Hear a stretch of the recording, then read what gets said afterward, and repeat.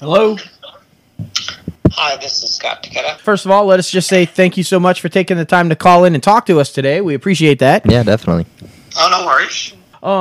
So okay, we're really excited about this one because doing our research and kind of looking into your background and where you've come from and how you've been able to work your way up to where you are now, very similar to our own background. So we were kind of excited to talk about that. Started off in news, local news.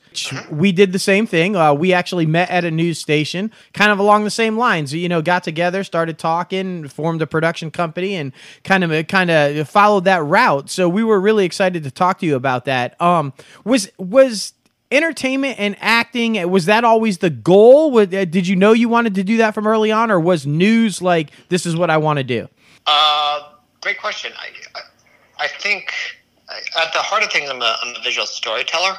Mm-hmm. So, for me, I just enjoy and gravitate toward telling stories with pictures, whether or not I'm in front or behind the camera. Right. So I think that is kind of the through line for my life. I was a purist, however, when I started out in news. I mean, I thought I was going to help illuminate the viewers of wherever I was working to all the crazy underside of the bad stuff happening. So I think I had an initial thought process that I'd be working in investigative journalism and making a difference in the world, but just decided to change my pathway.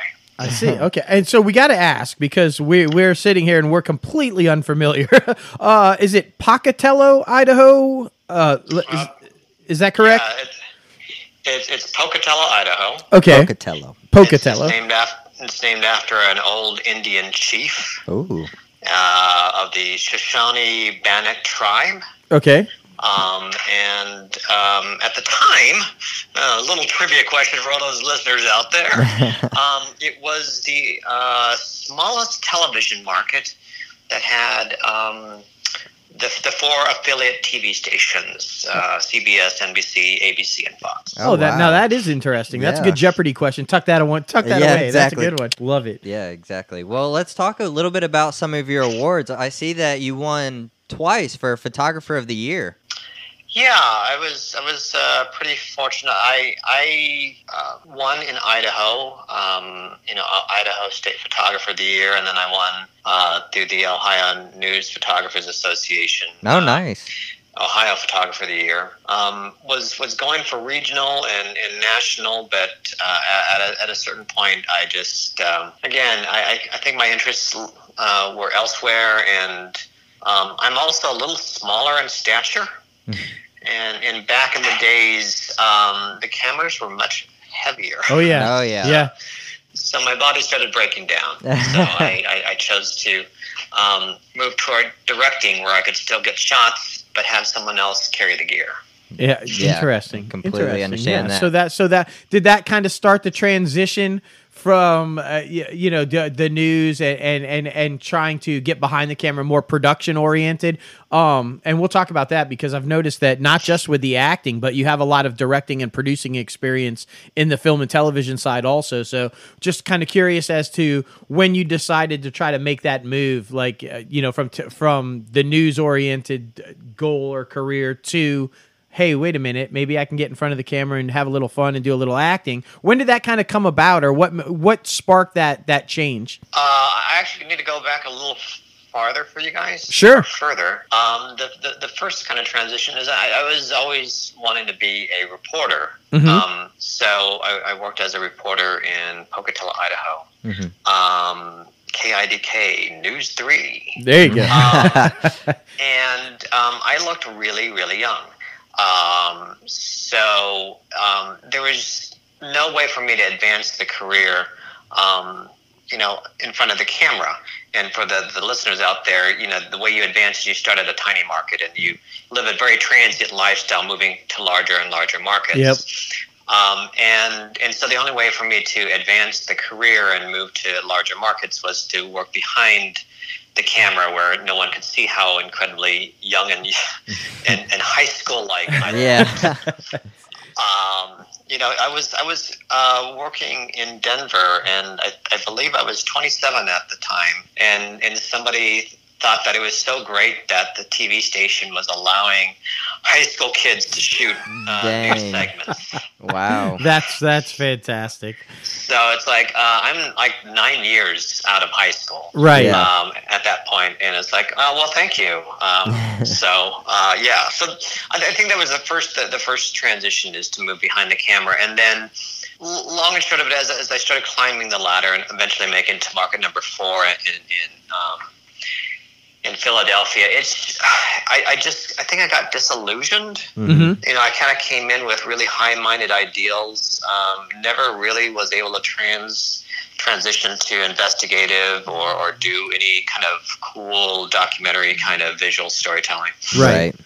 And just kind of ultimately also kind of got tired of climbing the ladder and going to larger and larger markets where it just didn't seem like, you know, why am I doing that?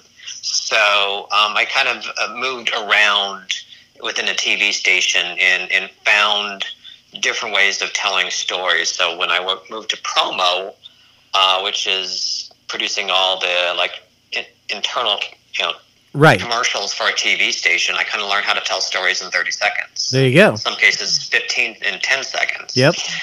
And so I started learning that craft, and then worked in community fairs, and then worked in special projects where it's like, oh, cool. I started learning programming, how to do 30-minute shows, and then ultimately just moved my way to sales, where it's like, okay, so this is how a business works. So, long story short, I kind of got a paid internship at a TV station to learn how to run a production company. There you go. To Absolutely. learn the business side of things, to learn different formats to tell stories in, from long format to extremely short format. And it was a really great training ground for me to eventually open up my doors and just go, you know what, let's move on. Because I think at the very tail end of it, the only job that I wanted at a TV station was to be the general manager. That's the one that's like, okay, I can get really jazzed about that. Right. But it required me to kind of climb the ladder again, to kind of go to a really small TV station and then climb the ladder. And it's like, I'm kind of tired of moving. Understood. So I just decided to form my own company. There you go. That's outstanding. Again, yeah, this is really interesting to listen to because much along the same lines, I was always interested in the producing part of it as well. And I always had in the back of my mind, a producer is responsible for so many different people or so many different aspects of the film. And if you don't have any idea what any of those people do, how could you possibly be in charge of them or hire them or know? So I, amongst very much the same way you did, I took it as a training ground and a learning ground and took every opportunity to learn every aspect that I could in every different part of the station. So it's really interesting to hear someone else say that they followed that same line and that it was successful for them as well. That's awesome. Congratulations on that. Well, thank you. Yeah, and so okay, so you're young, and look young. Is that what kind of you're like? Well, I can maybe do something with this in front of the camera again with the acting. How did the acting come out of that, or did you start on the production side with your production company behind the camera and transition into front of the camera? Which one came first?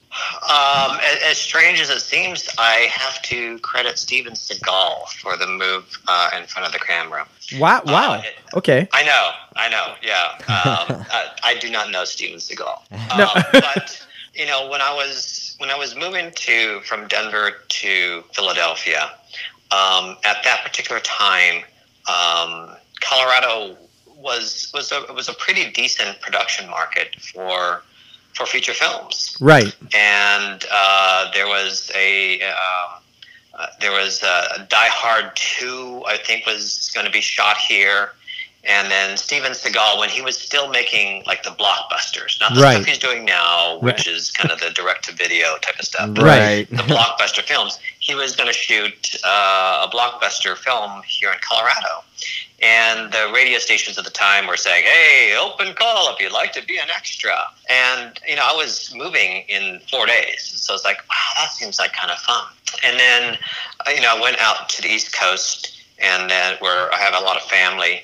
And found out that my cousins had worked as extras, as World War II Japanese soldiers, or as a jogger in the line of fire for Clint Eastwood. Right.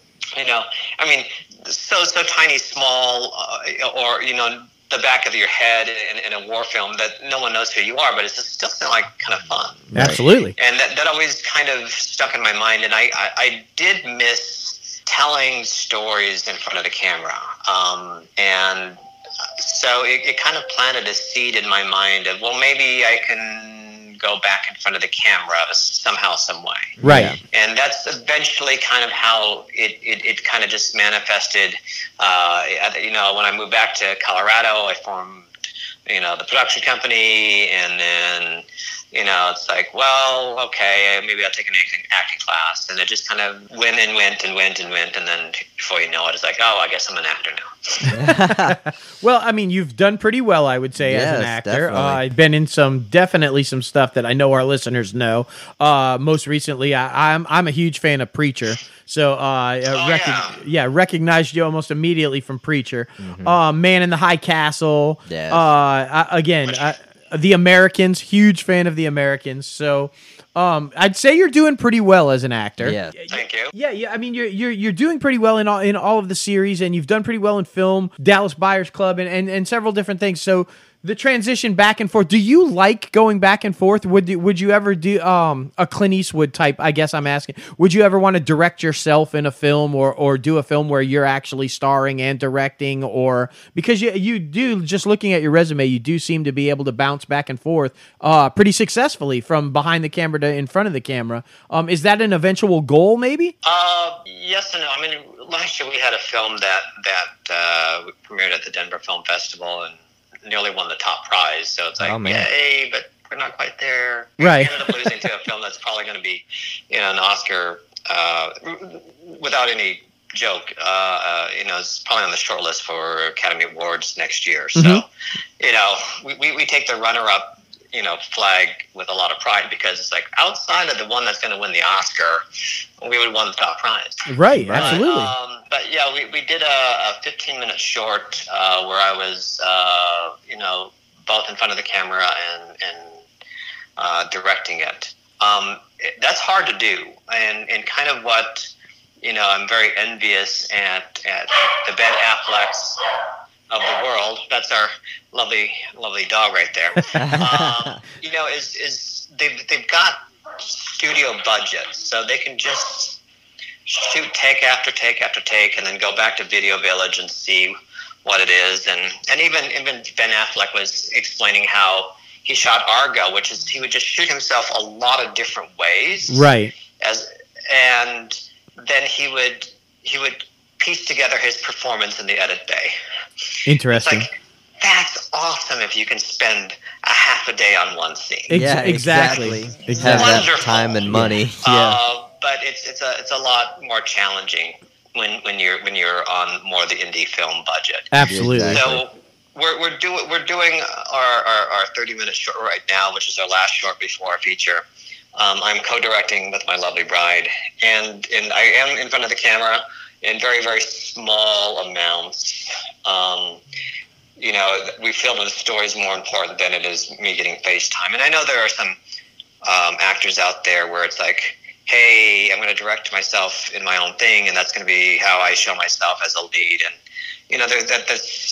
that's very enviable to be able to do that. But for us, I think with our current film, Remembering Us, that we're shooting, we really want the focus to be on the story and not to be on me.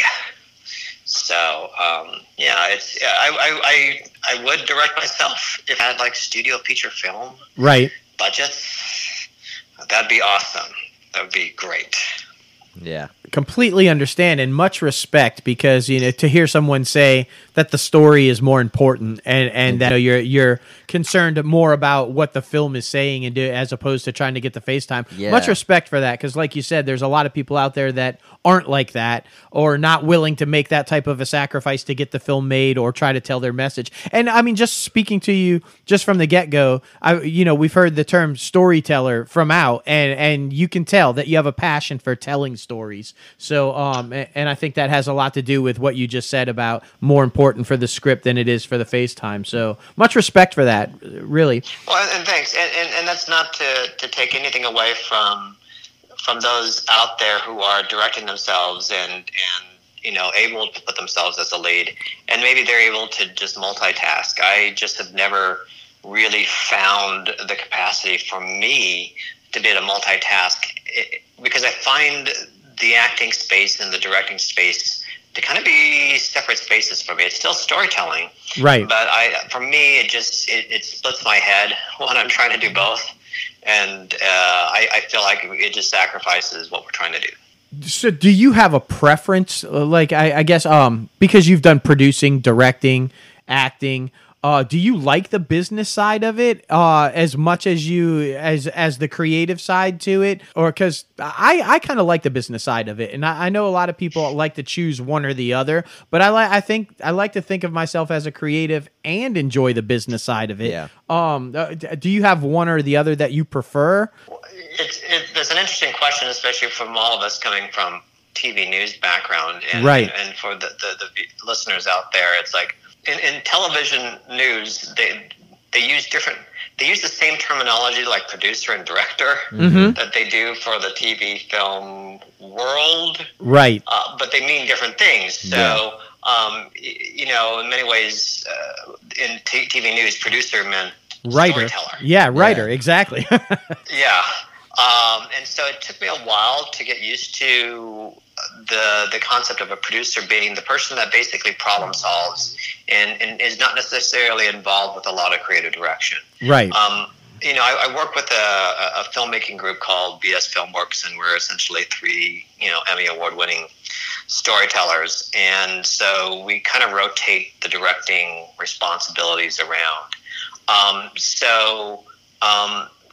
I don't necessarily mind the producing the business side aspect of it, because it's ultimately laying the groundwork for our ability to tell a cool story.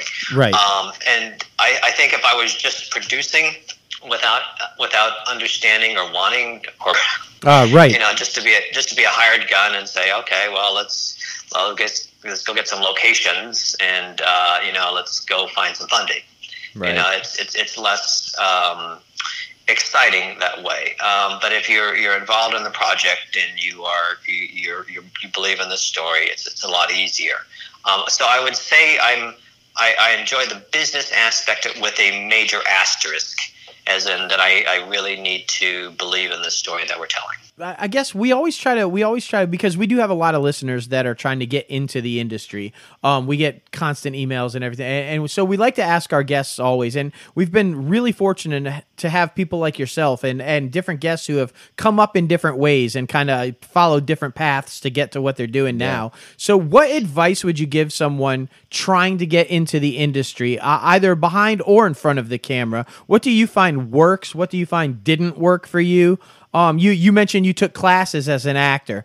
We've had a lot of people tell our listeners, that it's important to take classes and learn the craft. But what advice would you have for people trying to get in, and maybe even what pitfalls would you say to look out for or avoid? I think first and foremost, this is a business that works on the apprenticeship model. So, unlike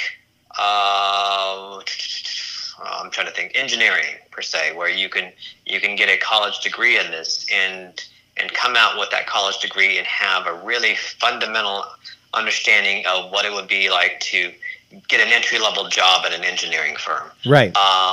That's not how this business is learned. And so for the listeners out there that happen to be in a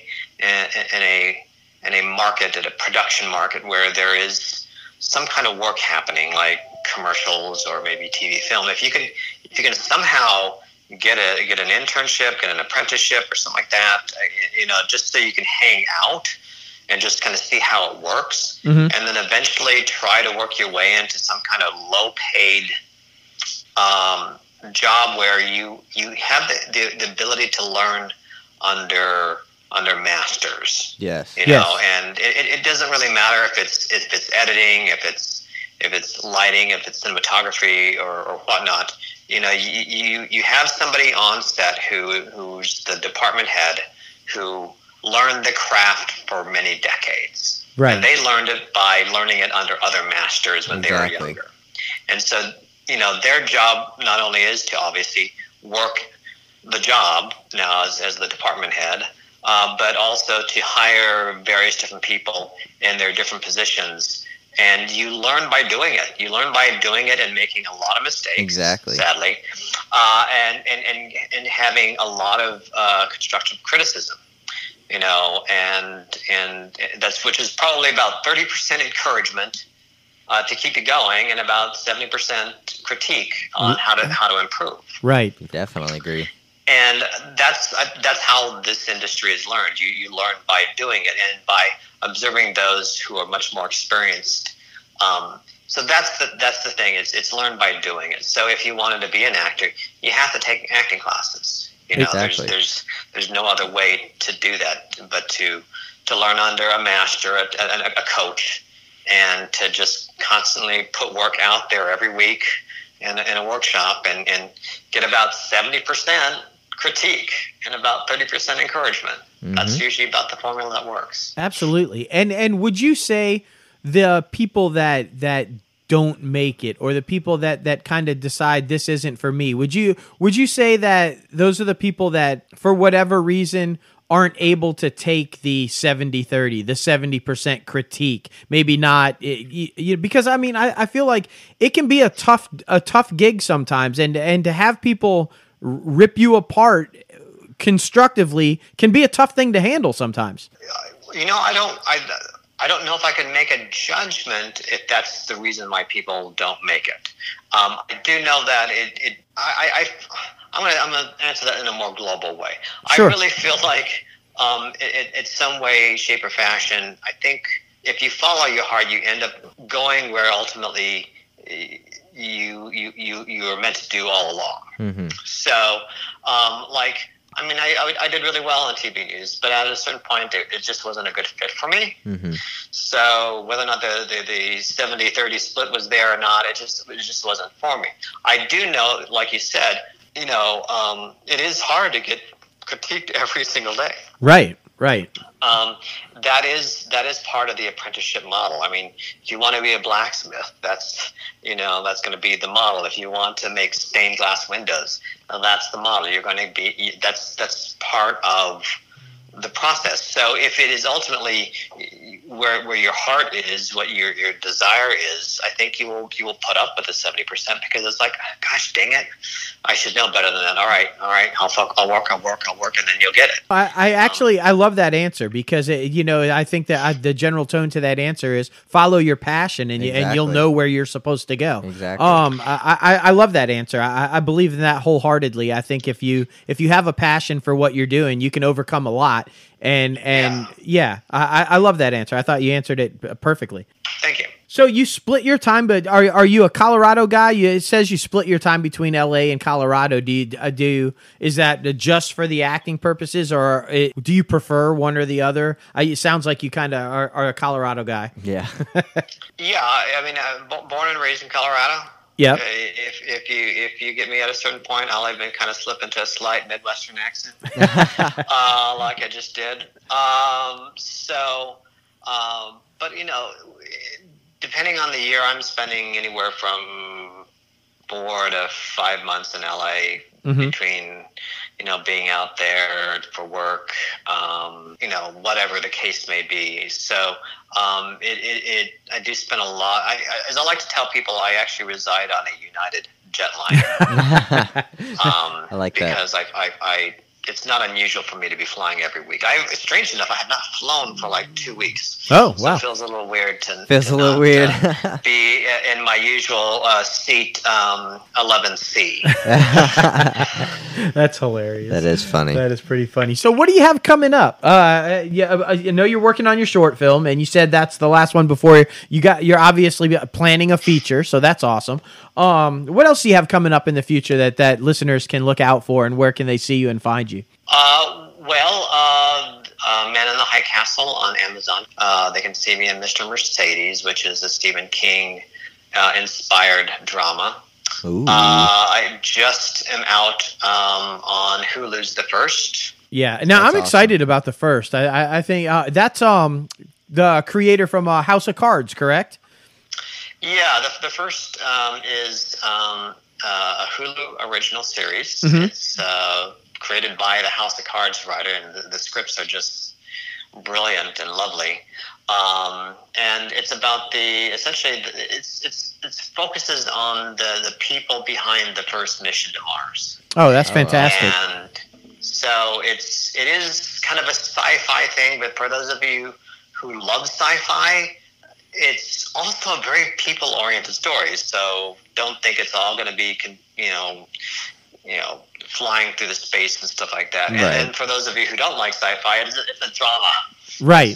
There's tension. There's conflict. There's people wanting things and not getting things, and all that kind of good jazz. But it's one of the things I really like about the series is, especially in today's kind of tense world that we live in, mm-hmm. it takes place in kind of the near future, and it has a much more hopeful tone to it. Well, that's good. Yeah. Which I find to be a nice thing, and a little kind of a nice escape from our world of today. So that's one thing I'm really happy about. Yeah, agreed, and I'm with you right there. I like to think of entertainment as an escape from the world that we actually live in. So it's good to know that there's some stuff coming that you can actually do that with. That's great to hear. That's fantastic. And best of luck with that. I hope that it's picked up and continues to run for a while, and that we see a lot of you on it. It sounds like a great show, and you sound just fantastic, man. It's been a great interview. I love the way you've come up and the way you approach things. I think that we need more people like you in the industry. If I'm being honest, I like your raw approach. And that first and foremost, you're a storyteller. I think exactly. Sometimes I feel like we've lost storytellers, and that it's all become about the opening weekend as opposed to actually telling a story. Yeah. And so it's good to know that there are still filmmakers out there and storytellers out there. Well, thank you. No, and thank you. Like I said, I definitely. just one of the best things about the people that we talk to is the realism and the rawness of their craft and how they approach it. And we're always really respectful and appreciative of people that come on and talk the way you have. So, listen, man, thanks so much for really talking to us. I know the listeners are going to thoroughly enjoy that. Like I said, they enjoy people who just open up and are honest and raw about how the industry works and how they're going about it. So I no doubt they're going to love this interview. And we appreciate you taking the time, man. We know you're a busy fella, and hopefully you're getting back on that plane soon. Maybe next week, it seems like. There you go then. So, and listen, open invite. Anytime you want to come back and talk about your short film, we'd love to have you back on, man. Definitely. Open invite. Appreciate that. Yeah, no, thank you. And like I said, have a great day, and we'll be in touch soon, man. Appreciate it. All right, have a good one now. Thank you. Okay. Yep, bye-bye.